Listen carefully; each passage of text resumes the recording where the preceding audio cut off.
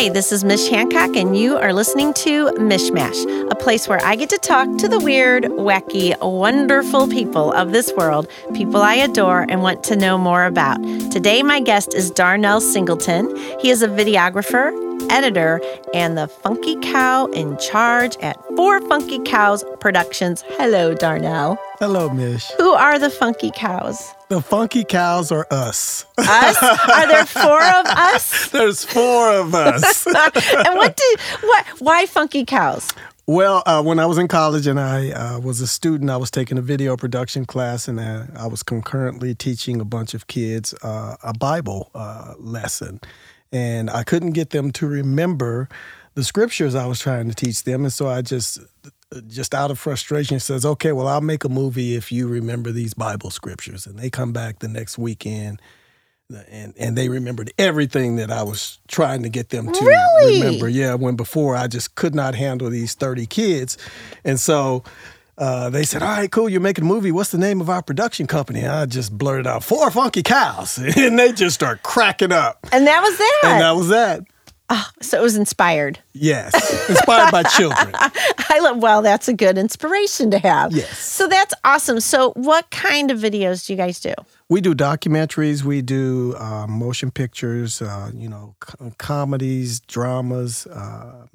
We do reality television shows. Kind of go the gamut. A good mix. Yeah, good mix. Is there a project you have that's your favorite? That's my favorite? Right now, like at this point in time. Oh, boy. Well, at this point in time, I'm working on a documentary on Ferguson called Hands Up, and it's a 5-part documentary. It's each part is an hour, and it's about the Ferguson uprising. So that's my favorite at the moment. Yeah, and I think it's amazing that you're doing this. So when I was introduced to you and I got a little bit of the story, and then I said, don't tell me anymore because we're going to do this on the podcast, and I love when it's all organic and everything. But then when I was stalking you a little bit, because I have to stalk everybody ahead of time and find out about them, and up comes a video, and it says, Darnell Singleton arrested for videoing. Is that you? No, I was chased, but they didn't catch me. They didn't so catch I you. didn't get but arrested. was it really because you were videoing what was going on, and they were like, no, you can't video this? Yeah, I think the video you're referring to, we were in front of the Ferguson Police Department, and I videotaped people being arrested. I did that quite a bit. Okay. I never did get arrested myself. Good. Although I was, inches from it quite often. And so Ferguson is such a huge, heavy topic, right?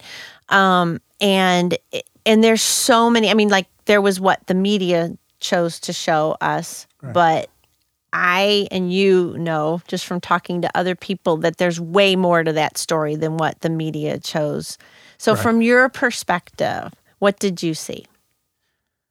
Oh boy, that's I saw a lot. I got to.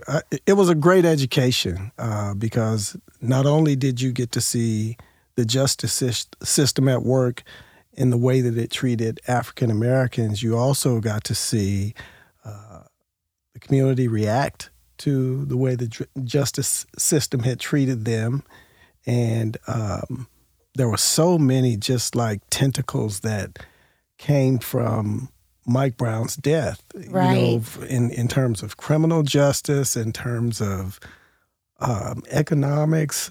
It was just every conversation that you want to have about America could be encapsulated in that one event. And I've always said that Mike Brown is the Emmett Till of our time, because our nation is at a tipping point where, again, we have to wrestle with this issue of race. Right. And each generation has to decide how to handle it. The progress that's been made from the past generations is, it sort of wears off.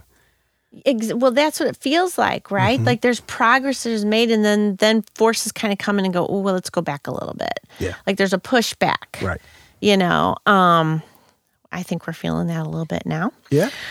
But so what I find really, you lived there, right? You were a block away, and you're like, this is going on, and I am armed with my video camera. Yes. And I will be showing some of this to people. Right. And then after you're videoing this, and then did you just put it up on social media right away, or was there a thought, or did you just feel like, I got to go do this? I don't know what this is going to look like yet, but I'm going. There you go. Was it. That's exactly what it was. You Right. know, I'm a filmmaker, and so when I saw the news on Twitter, I was like, wow, that's right down the street from my house. Oh my gosh. So my instinct would just normally be to grab my camera, which I do. So I just grabbed my camera and I took it along for the ride. You know, I went to see what was going on because I really didn't know. And like you were saying, you know, you're getting images from the media and things from the media, and then I have people calling me, telling me something different. I'm like, wow, I need to go down here and try and find some witnesses. So that was like my MO when I went down there with my camera. I was just going up to people, hey, are you a witness? And they were like, yeah, I saw what happened. And so I hit the red button. Tell me what you saw, you know, just completely unfiltered. So I wanted to kind of get the perspective from people who actually saw what happened. Right. Yeah. Right. Interesting. So this documentary you're working on, I'm going to guess some of that footage will be in the documentary. Absolutely. That you took right then and there. And then have you found some of those people to discuss later, like what they felt happened later, or who else are you talking to? Most of my documentary is more man on the street. Okay. So you get, you know, people who are watching someone be arrested, and a cop may have just tackled somebody, you know, and Cornel West is sitting there watching this, and I've got my camera. And he turns to my camera and go, did you just see that? you know? So it's kind of different than, 8 or 9 months later after they've had a chance to process everything. You're showing like, here's what happened there at that moment. And so you kind of get a different feel, you know, you get a different twist on, even the emotion is different. You know, everything is just raw and in the moment. Oh, wow. And this is going to be so interesting. Yeah. That's what I really loved about being there, is that, you know, you would have these conversations happening everywhere. People you didn't know, people who didn't know each other, but they would just be out there to 3, 4, 5 o'clock in the morning having conversations. Oh, wow. And that was the awesome part about it. And a lot of people were scared to go to Ferguson because... Well, it looked like bombs were going off, and it was the entire city, when really it was only a couple blocks, that was 1%. Right. Of what was really going on down there. I mean, it was people struggling with the soul of the nation. Wow. Yeah. Ooh, Darnell, this is so interesting. And I love I just love the way you talk about it. Yeah. I love the thoughts and the whole idea that it was just this microcosm of what was really going on. Because, you know, there were so many opinions being thrown around about it, you know, and I was like, I can't possibly have an opinion about this. I wasn't there. I didn't live in Ferguson. I didn't know what was boiling under the surface for so long that caused this to just go bam. You know, there's so much more than what people were, you know, I just felt like some people were flippantly just saying things and not really thinking about, you don't know. And you know what Ferguson did for me? It showed me how ignorant I was. Because before Ferguson happened, I was a building inspector. Okay. And I worked in the city every single day for 4 years. And, you know, we went to the same court as the police. We drove police cars. You know what I mean? I was about as close to a police officer, except I was a house police. Oh, okay. And so working for the city, you get to see the inner workings of what's going on. Right. You know, in the city, you get to meet, you know, my boss was the director of public works. His boss was the city manager. You know what I mean? Right. I would have to deal with the council and the mayor all the time. I would have, you know, breakfast with the mayor's mother, drink coffee every morning before work, you know, because you just get to know people like that. Sure. And when Ferguson happened, I just went, wait a minute. You know, I've got 3 sons who walk the streets of Ferguson every day. And I had no idea what was going on in the police department, and I was down there in the belly of the beast every day. Interesting. I felt like an idiot. I really did, because but you just didn't know. You weren't subjected to that, you just weren't subjected to it. So how would you possibly know? But it is interesting because I felt the same way. Yeah. I was like, wow, that's like a hop, skip, and a jump. Yeah. Ferguson, and I had no idea all this was going on. It just wasn't part of what we were talking about. And it really challenges a lot of our assumptions about what is for people. So I want to go there with you. We're going to take a quick break, and we're going to come right back with Darnell, and we'll talk about that.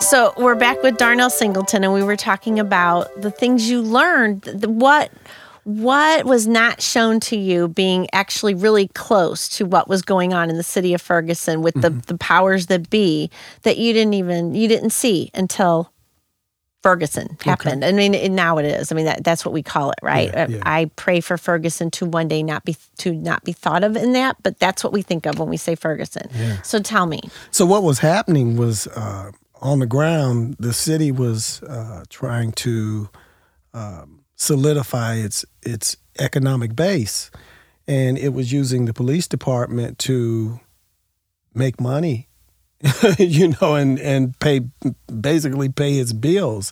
And the majority of that money would come from African Americans, who the police officers were pulling over in the city at a much higher rate than anybody. Oh, and gosh. So it had turned their lives into a living hell, because oftentimes, these were people who didn't have deep pockets, and they would get caught in the court system and couldn't pay the fines. And when they couldn't pay the fines, they would have a warrant out for their arrest, and then they would go to jail and be locked up and, just caught in that whole death spiral. I mean, that's really what it is, because you get caught. And I've heard about this, how people, they can't pay, and they end up in jail forever for something so minor and ridiculous, but because they can't afford to get themselves out. And so that's changing, isn't it? Yeah, that has changed. Yeah. The state law changed. Like the city of Ferguson was getting about 32% of its income from fines and tickets. Oh, gosh. And once the state law changed, I think you can't get more than either 12 or 15% from fines and fees. Gotcha. So it was a system that was being abused, but, it was coming from the top. The city manager was putting pressure on the police chief. Right. And the police chief would then translate that to his officers and say, hey, look, we got to write more tickets. And then the officers would go out and they would do it. And then it would swing back around to the mayor. And the mayor would look and go, oh, boy, our budget's looking good. Keep doing what you're doing. Right. What I mean? And then not thinking about where is this money actually coming from. They're not thinking about who's being abused in the process. Right. It always interests me that people, they come up with something like, here's a solution to our problem. Mm-hmm. Here's the solution, but it may not be the solution. Yeah. They haven't thought it all the way through. And there's so many things. I mean, people will figure out ways around what a law is, like the integrity of something. They will figure out ways around, this is what this is all about and what it's meant to do, but then they'll start abusing and coming up with their own interesting ways of answering something, as opposed to saying, maybe this isn't the way to do it. Right. Maybe we got to rethink what we're doing here. Mm-hmm. People are wily. They come up with things. Like Wile E. Coyote? That's the last Wiley I remember. So when you were there in the thick of all of this, I mean, tell me some of the things that really stood out to you. What were the memories that you're like, I will never forget this? I'll never forget this woman. We were in front of Ferguson Market one night, and there was a phalanx of police officers, along with the big bobcats and all the military-style vehicles were there. Right. And this woman was just screaming to no person in particular, what are you going to say to my son? And she just kept saying, what are you going to say to my son? She had this little 10-year-old boy there with her, and he looked terrified. Aww. You know, he's standing there, and he's looking at these police officers, and he's literally shaking. She said, what are you going to say to my son? She said, I was, down there when Mike Brown was killed. We had gone to get some school supplies for my son, and we got trapped in Canfield, and he had to see a dead body lay on the ground for 4 hours. Right. And she said, how do you undo the damage that's been done inside his mind and his spirit? Exactly. She said, I need some answers.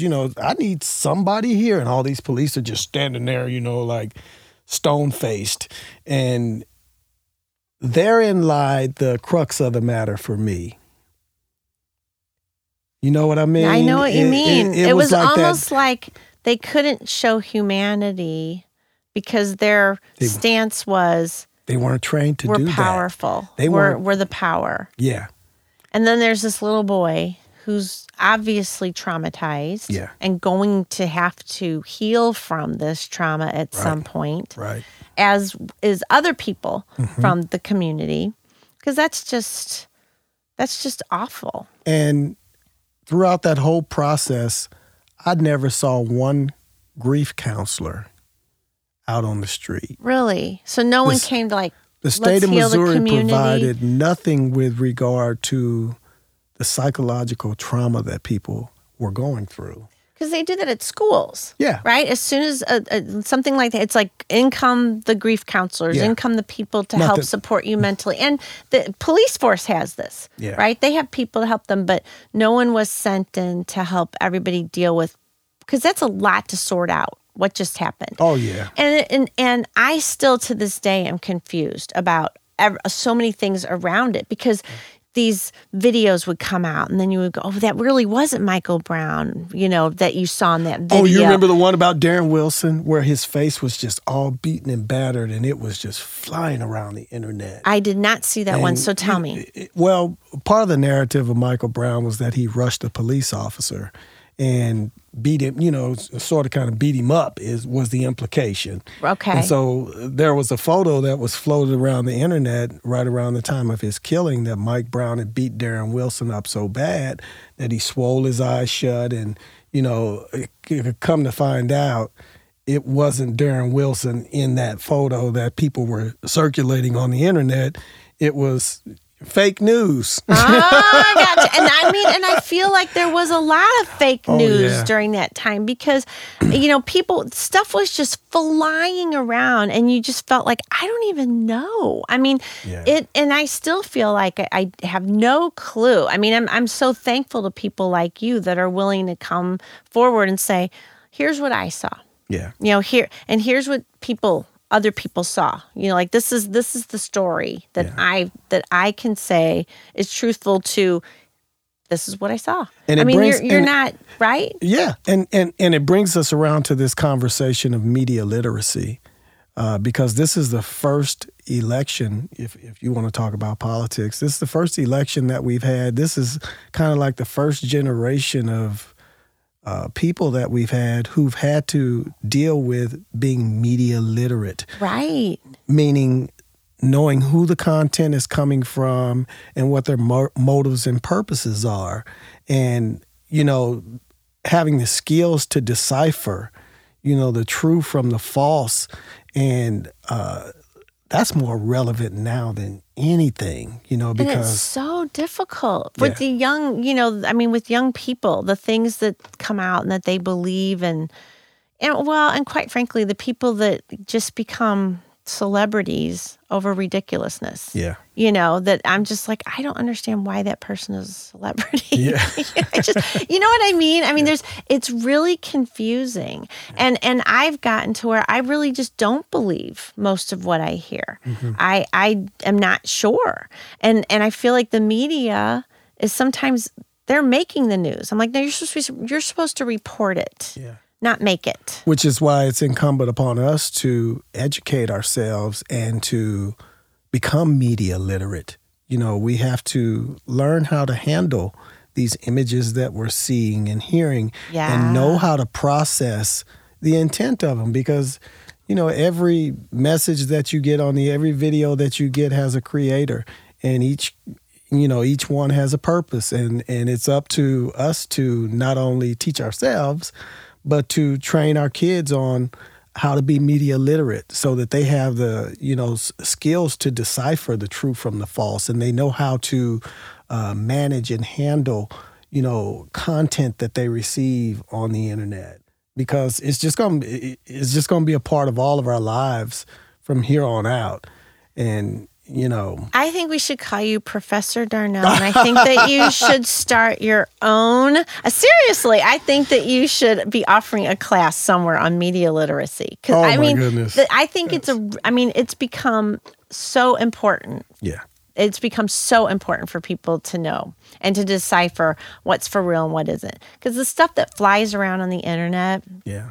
even cute things, like I really did believe that there was some guy making cute little sweaters for penguins.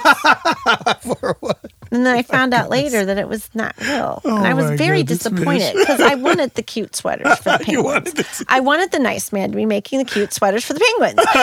And so when I was like, I'm disappointed. And I also feel like a real dingbat that I thought this was for real. You know what I mean? And then I'm like, and I consider myself a relatively smart human being, and I'm getting, I'm being, I believe that. Oh my gosh, naive. But it's true. I mean, can I take your class when you give it? You know what? I have some friends at Webster University who are more eminently qualified to teach media literacy than I am. I would like to. I think I should talk to one. But it's Yes. a great subject, and I just love it. Well, we are going to take a quick break, and we will be right back with question time. We'll lighten up a little bit.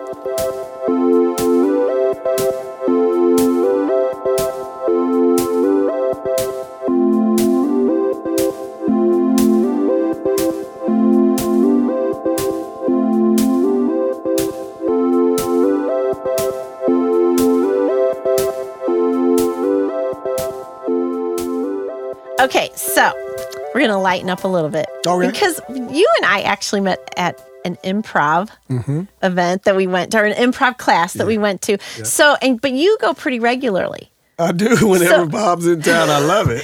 Bob Baker. Bob Baker. And he was on the podcast recently. Let me tell you about tell me about improv. So I want to know why improv for you. Tell me. Bob is going to kill me for this, but that's all right. we were at an improv class with Bob and Josh, one of the owners of Medici Josh Media Levy, Space, right? Josh Levy. Bob was teaching us how to improv. So right in the middle of him teaching us how to improv, we just started improving. Some guy did this and I did this, and then Josh did that, and somebody else around the room did that, and we all just started making stuff up. And Bob was like, "This is like teaching an insane asylum." He's trying to teach improv, and we're improving the improver. And he's like, "Don't do that." Yeah, he's like, "Don't do that," and we were like, "We're gonna do that." But we're such good students. Oh, we just improv on the go. It was so hilarious. And that's part of flowing. You know what I mean? I mean, you know how it is. I get it. You're having a good conversation. You're having a good meal. If you're playing basketball, and off you go. Sometimes you get in the zone, where you just cannot be stopped. And to me, that's what good improv is. He's taught you well. He just didn't even know it. He didn't even know it. But it is. When I took the class, the thing that I used to always think, I would be good at improv because I'm so quick. Mm-hmm. But you can't, because at improv, you don't know when you're up. So even if you're trying to follow a conversation and things are going, you're like, I know what I'm going to say, right? You can't, because you don't know when your time is going to happen. Yes. So the whole time you're just standing there like, when is he going to point to me? And I was like, I got to say something, And I mean, but I loved it. I thought it was so fun. And you really do learn a lot from it. And the thing I loved about it as well was it's really about listening. Yeah. You have to listen. The whole time. Yes, you do. And not let your listening ears stop. You have to be in awareness and listening the entire time. Absolutely. which is a great lesson for everybody. It really is. Yeah. So improv classes at Medici every Wednesday. Just email me. I will tell you. They are fun. Okay, and you can hang out with Darnell, who is really fun. Okay, this is one of those things I think about with videographers. Mm-hmm. Okay, do you view the world through your lens? Like, are you looking at things and thinking, oh, that would make a good video. I wish I could get a shot of that. Like, do you think about that a lot? Yeah, I dream about it too. Really? It's kind of crazy. I do. Sometimes I go to sleep and I wake up and I go, oh, that'd be a good movie. Start writing. Have you ever looked at the next day and went, whoa, what was I thinking? Yeah. Like, that movie looks like it was in an alternate universe. Absolutely. I have this film I haven't made yet that came from a dream. It's one of those situations where it came from a dream. I was sleeping and I woke up and I went, why am I dreaming about Danny DeVito? You know what I'm saying? So is he going to be the star of your film? Oh, yeah. The name of the movie is called The Death of Danny DeVito. I don't know. Do you think he wants to star in this film? Oh, it was crazy. It was crazy. And basically the film, no, I'm not going to give away the film. Don't give it away. But I love the idea. Well, it's like, what is that one about John Malkovich where they're inside his head? Yes. Yeah. It's that kind of movie. Right. Oh, yeah. I love it. Oh, yeah. That's okay. So can I be one of your extras? I'm really good at that. Yeah. Okay, good. Can you get me $3 or $4 million? We could. Why not? Let's do it. Shock City got it. Shock City would like to produce it. Shock City. Yeah, that would be dope. Sam's like, wait a minute. We'd have incredible audio. I can't agree to this. All right. So do you have, the kind of the Danny DeVito thing answers that one. I was going to ask you about Dream Project, but have you had like the gut laugh lately? Like you do it all the time, but like what is one of the funniest things that you've seen recently that you could share with us? Are you serious? I'm serious. With the internet, I see funny stuff all the time. Well, do you have a favorite video out there right now I should look up? Oh my goodness. I was watching this video yesterday. I wish I could show it to you. And it was just this dude online in a post office outfit. Okay. And he was just like dancing. It was stupid. Just goofy dancing? Oh, yeah. I love goofy dancing. He thought he was cool, but it was... Have you ever seen the Dream Hands guy?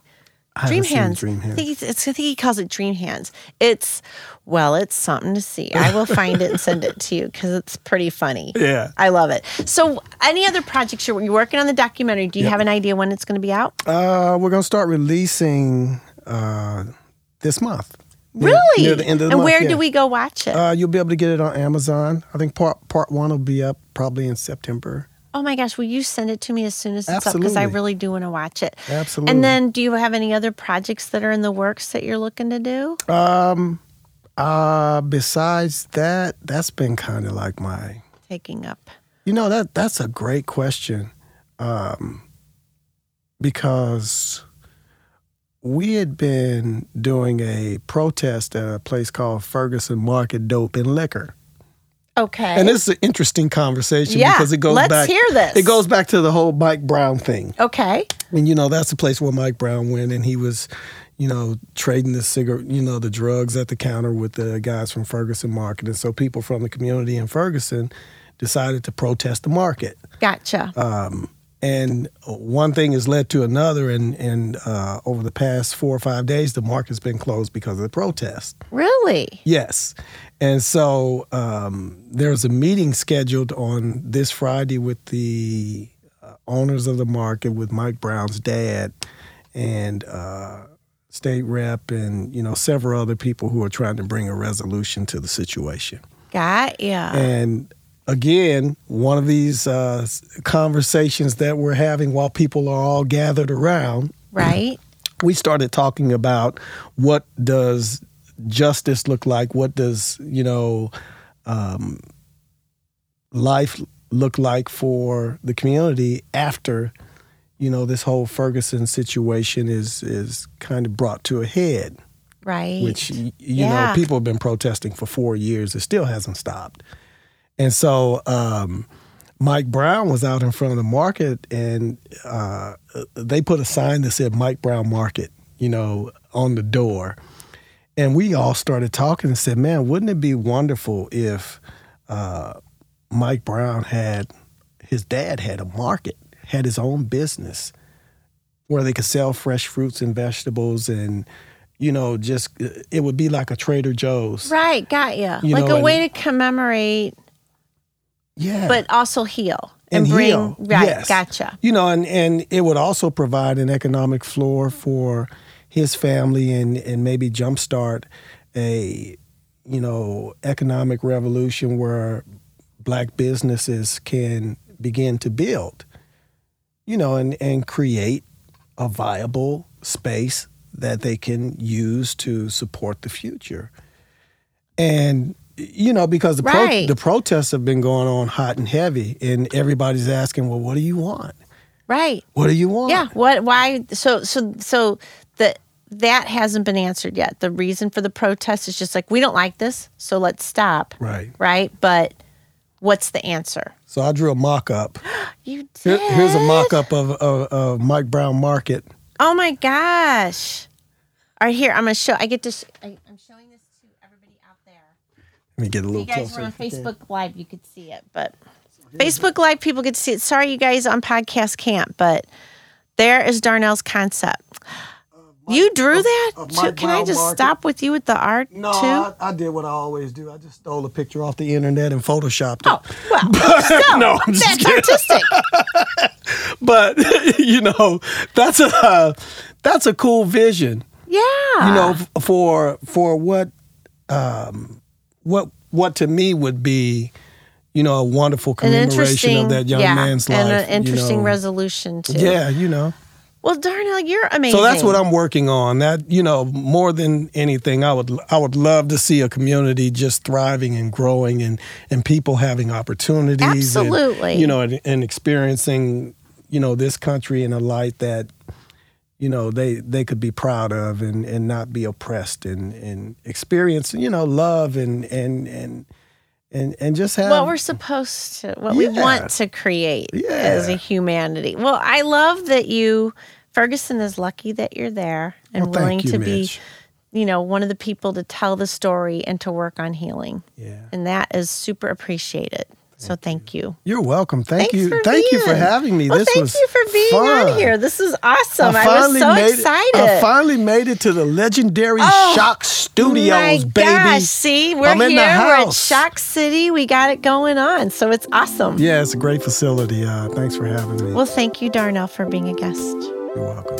And for everyone out there, thank you so much for listening. Go to Mishmash on iTunes and subscribe and have awesome days.